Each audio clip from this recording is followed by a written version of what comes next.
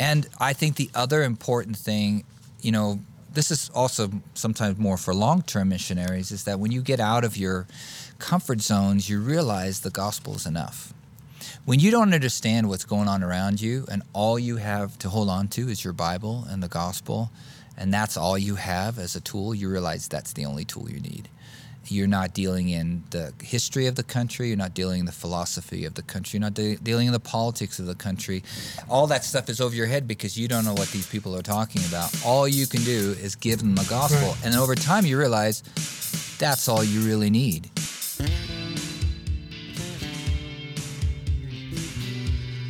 Hey, welcome to Whitefield Community Church Mission Extra. And this is the time we kind of take many times to meet the missionaries that we as a church are supporting, sponsoring, involved with. And you've seen interviews with many of our missionaries in Ukraine and, of course, also in Hungary. And this week, it's kind of a bit more homegrown, organic, and it's exciting times, I think, especially for us as a church. We've spent many years supporting overseas missionaries, many of which have not actually come from our church. But this time we were able to send a team from our church to go to Hungary, which is one of the places that we are heavily involved in. And, we have been over many years. Both myself and Pastor Nick have been longtime missionaries there. And so that place and that country are close to our hearts. And so I'm joined here with Eric Dipert and with Kurt Fuller, who both were on that team. Welcome. Thanks. It's great to have you to share a little bit about this. So just to give a backstory for our folks, this summer, over the years, we've had a camp. We've had this English camp, which was started many, many years ago in Eger, where Pastor Nick used to be the pastor. It's one of the churches that he planted when he was living in there. And we have, over the years, been able to send teams. And unfortunately, because of COVID and the pandemic and all that stuff, that kind of came to an end. But this year, we were able to send a team, and not only send a team, but send a big team, and a lot of young people. And I think this is kind of a historic moment for us as a church, for stepping into this. And so we just want to talk a little bit about how that is and how that happened and the why and the wheres and all of that. And I just wanted to start with you, Eric, because This is the young adults, we're kind of the driving force. Like, you got them on board, and I'm not sure how you did it, but you did it.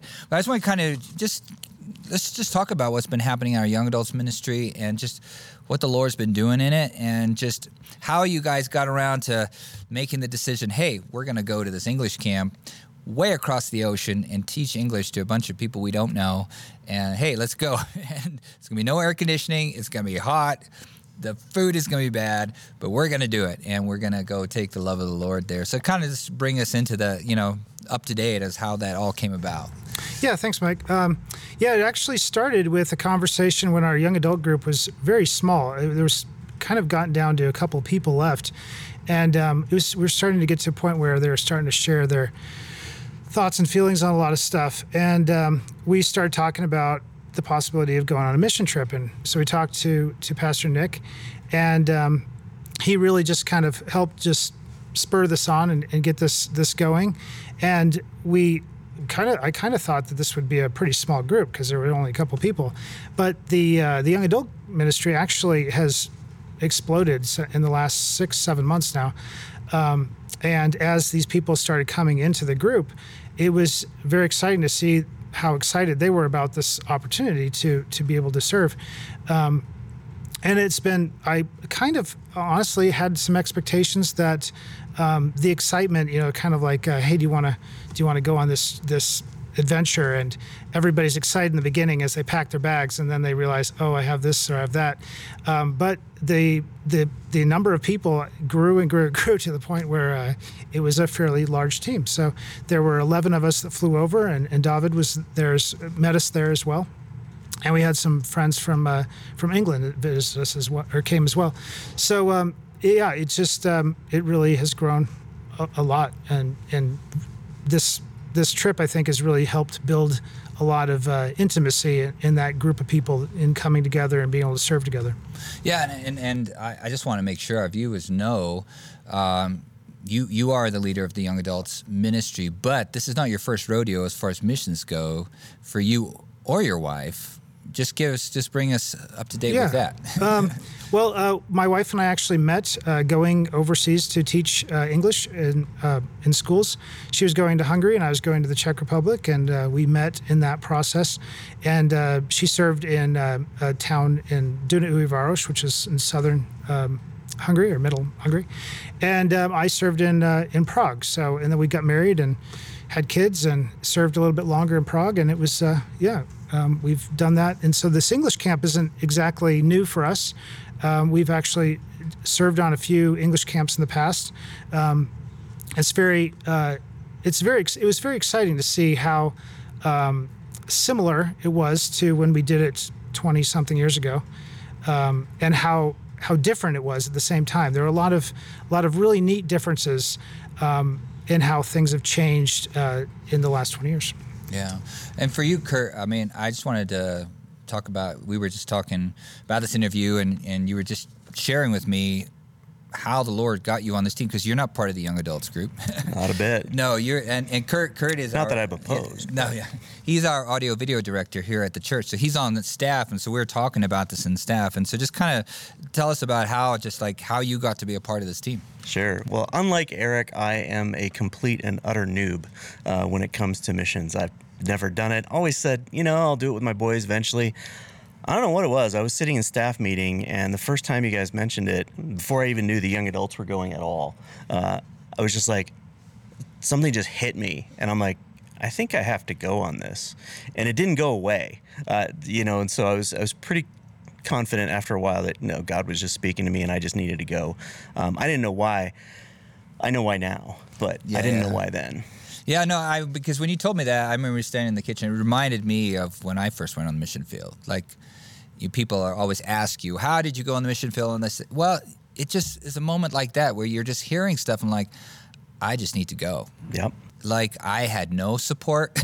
I just went. I didn't know how long I was going to stay. And, 21 years later, I finally came back to the United States. Or I would say I didn't come back I came to the United States now as a missionary, in the sense of this country. So it was like, so that was very intriguing. And so let's talk about a little bit about some of your first impressions as this team arrives in Hungary and Budapest and at the camp, and just kind of like, and I know you guys kind of speaking for all of the group, and I got to talk with a couple of them on Sunday morning. They were just so, you could tell they were so super excited about what happened. Well, on that point, we should probably mention that we will have the whole ministry team will be there after church on Sunday on the 21st. Yeah. So if you're watching this before August 21st of 2022, we will be having a meeting here at 12:30, and all of the team will have a chance, and we'll have some photos and things like that. You'll get to hear from them as well. But so let's just talk about first getting all these people across, and then arriving in Budapest, and then arriving in the camp, and some first impressions. When we landed, it was 105 degrees. So it was the hottest they've had in Budapest in forever. And there's no air conditioning, I think, in the entire country, honestly. So we were really, really hot. It was a very long flight. So it is a long flight. It is a very long flight. So I don't know, it felt like we were up for 2 days straight by the time we actually got settled in Eger. But I got to give props to Eric for all the work that he did in advance, marshaling all this. All I pretty much had to do was show up and, just survive the flight. But Eric had to marshal an entire team of people who'd never done this before. So. Yeah, it was. It's funny. Nick said he didn't want to pray for health and safety, but effectiveness, and so we did. But the secret is some of us did pray for health and safety because we thought COVID was going around. We were a little worried about a few people, like, are you going to make it? And it went really smoothly. I think it's because we prayed for health and safety. But it also was very effective. And that was really good. Yeah, I think the team, everything went so smoothly, but one of the blunders, the classic blunders, aside from getting in a land war in Asia, is that you know, they have, none of them have really been overseas before, aside from my family, and I would be asleep on the plane, and I'd wake up and I'd look over, and they'd be watching movies. I was just thinking that too. And so by the time we landed, it was at least 100, maybe not 105, but if it was 105, it was 105. I looked crazy. at the weather. It was sad. It was very warm, and they hadn't slept all night, and they're very young, but not that young. So there was a lot of kind of zombie walking. So. Yeah, I'm sure. Yeah, that taking it all in. So you guys get to the camp, and Lindsay Kuhn is one of the people that we actually support as a church. Mm-hmm. And if you're a member of our church, you can find her up on our website. And so she kind of meets you at the airport. She gets you there to Edgar. And so, kind of tell me what did an average day look like for the camp?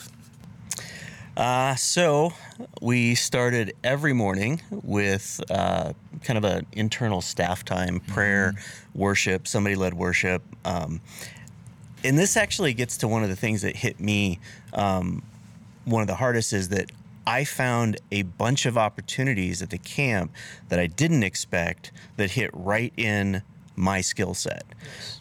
I was able to run the sound, set up the sound, which I didn't even expect there would be any sound, but then we had speakers and a soundboard, and I was able to run that. I was able to, I was asked to lead worship several times, which was great for me and my guitar, and then the young adults David jumped right in on keyboard, and Kitty Diaper jumped in with me to add another vocal. Yeah.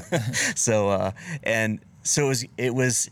I am super glad that we had those times. It was just a half an hour to try to level set what the day was going to be, what we were in for, and somebody would do a devotional every day, and it rotated who, not against their will, everybody was volunteer on that, but so it was a great way to start the day. Mm-hmm. Then it would be Breakfast of Champions,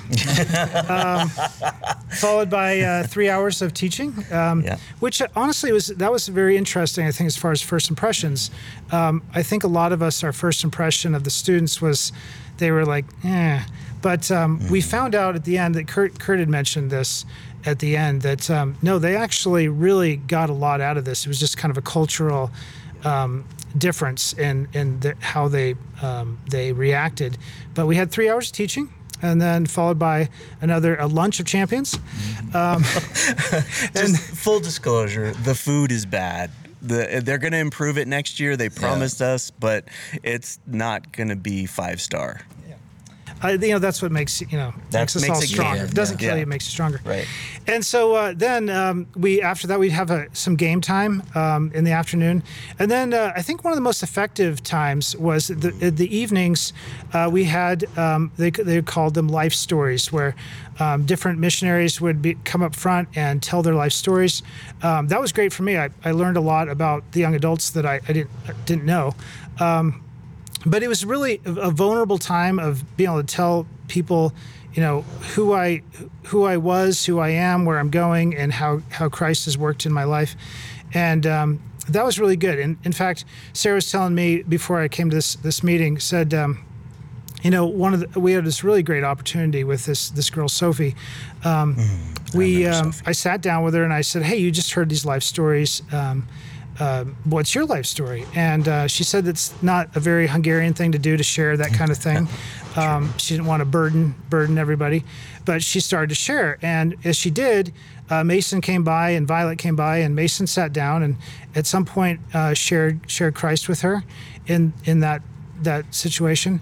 And then Violet prayed for her. So, and then we had a couple of students that came to church on Sunday afterwards, all built on hearing these life stories and feeling like they could connect with us and know who we were. So on that note, it's important to know about the life stories that some of the camp is mandatory for the kids and some of it's optional. And so the life stories were a completely optional part of the camp. Not a single kid had to come to those.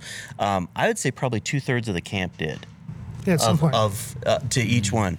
And, so they heard some very vulnerable life stories, as did we all. It's like, that was where I first started to really understand who these young adults were that we had, that had come over here and really and that made it just that much easier to spend time with them after camp, right? Which was great. Yeah, and just a bit of history on that. We started those English camps way back in the early 2000s, or probably late 90s, and we found it just ended up being one of the most effective outreaches. And it became so effective when we were first in Debrecen that high schools were sending their kids to these summer programs. And the reason why is because you would have 3 hours of teaching in the morning. And so there was a structure. We had proper English teachers that were going there to teach, but then we'd have the games, and then we'd have this, this immersion. We'd bring in these, bring in Americans, bring in native speakers, and they would get immersed in that language. And it got to be that, there was a lot of high attendance, even just from the high schools in the region, like, you need to go to this English camp, and it was a very, very effective way of reaching the young people in that area. And we just kind of continued. Yeah, and of course, COVID and the pandemic kind of stifled, because you said that they used to have like 150 or so over, per year, and now they were down to like 50. Yeah, they're down to 50 now. And yeah, I had talked to one of the students about an English camp they'd been to, or English camps that they'd been to around there, that where there were no native speakers. And in many cases, most of my students, we were the first native speakers they'd ever met, which is really kind of fascinating, because they had a lot of colloquialisms that you're like, where did you learn this? And they're like, YouTube and video games. In fact, Kurt actually met somebody in line. Yeah. I'll let him tell this story. Yeah, that was hilarious. It's another one of these. Small I would never have expected this. So I am a gamer. So I play a lot of online esports with my kids. It was a good way to connect with them, and that got out at camp. And one day I'm standing in line, and kind of the cool kids were in front of us, and one of them turns around and he says, "You used to stream on Twitch, didn't you?" And I'm like, "Yeah." And he says, "I saw you. I saw one of your streams." And then the next thing I know, I'm at the cool kids table, and we're talking esports, and just a great opportunity. In fact, 4 of them actually asked for my Discord so they could keep up, and maybe we could play games across the pond now and then. So, it's up to me to make that happen, which I still try to remind myself that every day, that I need to shepherd those contacts. But yeah, because you're gonna become like some of my kids. My kids are playing on multiple time zones. Yeah. Because everybody on 9 hours away, there. Yeah. My kids are 5 in the morning, yelling and screaming over the computer.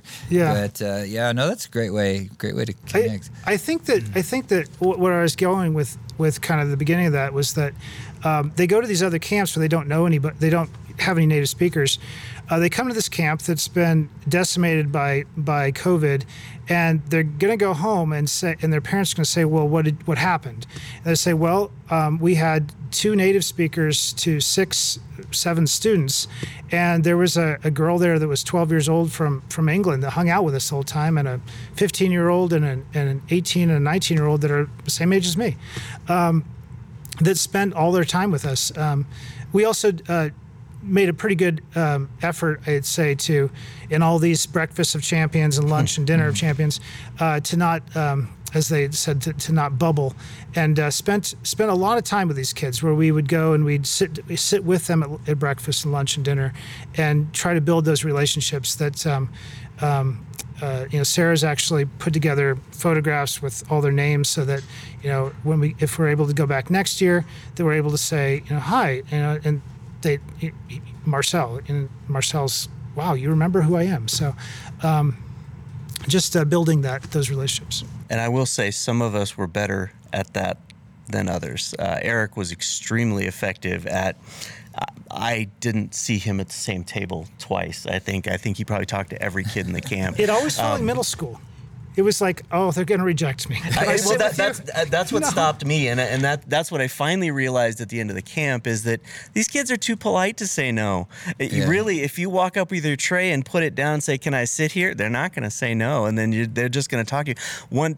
The few times I did that, one of the kids from my group told me how the entire Hungarian school system works, and let me tell you, it's very, very different from here. Oh, it is. So it was fascinating. I'm just like, so we had a it's actually not hard, but we're trained to think it's hard. It's just so not. So if you end up going, just sit down and talk to them. They're great. Yeah.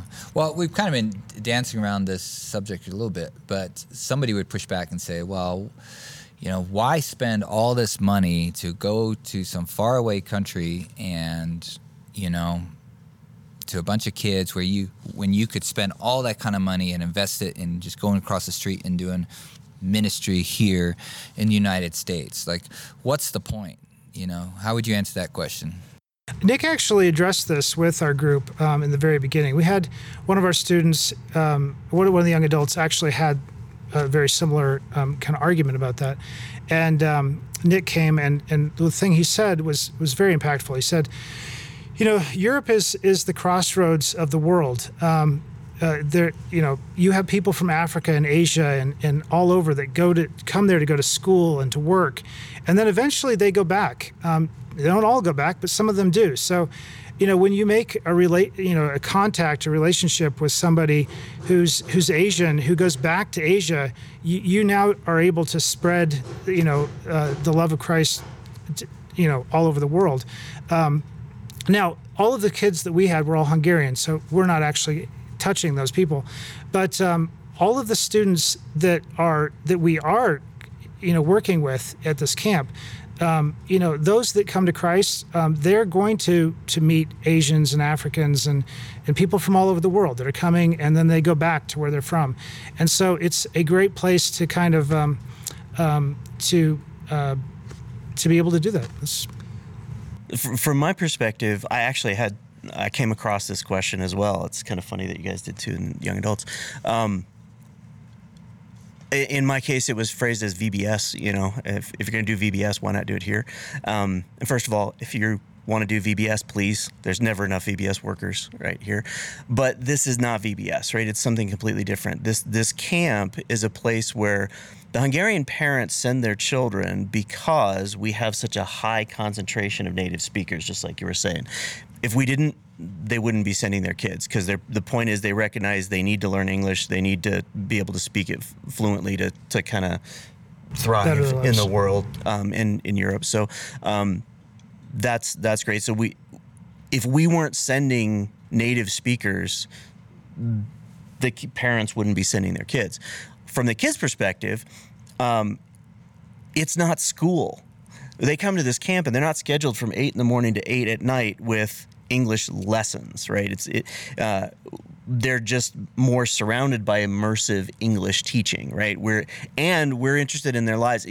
Not one of them said they didn't want to come back. So the kids love to come back. The parents recognize the value of it.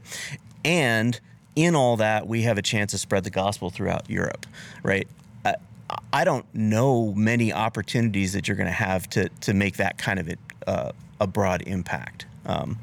Yeah, no, I completely agree. I mean, just the very fact that, and from my experience, especially with these English camps, one of the reasons they're so effective for bringing teams over, because many times, over the years we've had mission teams come over to Hungary, and many times you feel like you're just babysitting a bunch of high school students and trying to herd cats and keep them from doing stuff that they shouldn't be doing. And you're trying to do street outreach and trying to do drama groups. And those have all been effective, and they were certainly effective in the late 90s after the fall of communism. And people just gobbled up. But as into the 2000s, things kind of changed. They didn't want to stop on the street and watch you do a mime for 10 minutes or anything like, or do a drama or anything like that. They just wanted to keep getting to where they were going, because consumerism, Western values, and everything had flooded the country. And so one of the reasons, the English camps are so effective is that I could bring a team of high schoolers and say, or young adults or people, and say, all I want you to do is to speak English. Can you do that? And I want you to share your life with them, and I want you to just tell them there's nothing forced. Just come and share your life, share the Lord, build a relationship, and it's so impactful on these people that they keep coming back every single year. Yep. And the blessing on both sides is just so amazing. And I think the other important thing, this is also sometimes more for long-term missionaries, is that when you get out of your comfort zones, you realize the gospel is enough. When you don't understand what's going on around you and all you have to hold on to is your Bible and the gospel, and that's all you have as a tool, you realize that's the only tool you need. You're not dealing in the history of the country. You're not dealing in the philosophy of the country. You're not dealing in the politics of the country. All that stuff is over your head because you don't know what these people are talking about. All you can do is give them a gospel. Right. And then over time you realize that's all you really need. Yeah. And it's almost like it's an amazing eye-opening experience that, most missionaries will tell you that, over time, they realize the gospel, it is the power unto salvation. And sometimes it takes moving across a large puddle and being 14 hours in a plane and going someplace where you're totally immersed in a foreign environment to realize that. And it's life-changing. It just really is life-changing. Yeah, and I would say if for me, the discomfort was part of the life change, really. Yeah. I was uncomfortable from the second I got off the plane, but I loved every minute of it. It's crazy. I would never have thought that I would say that, but I didn't really want to leave, honestly.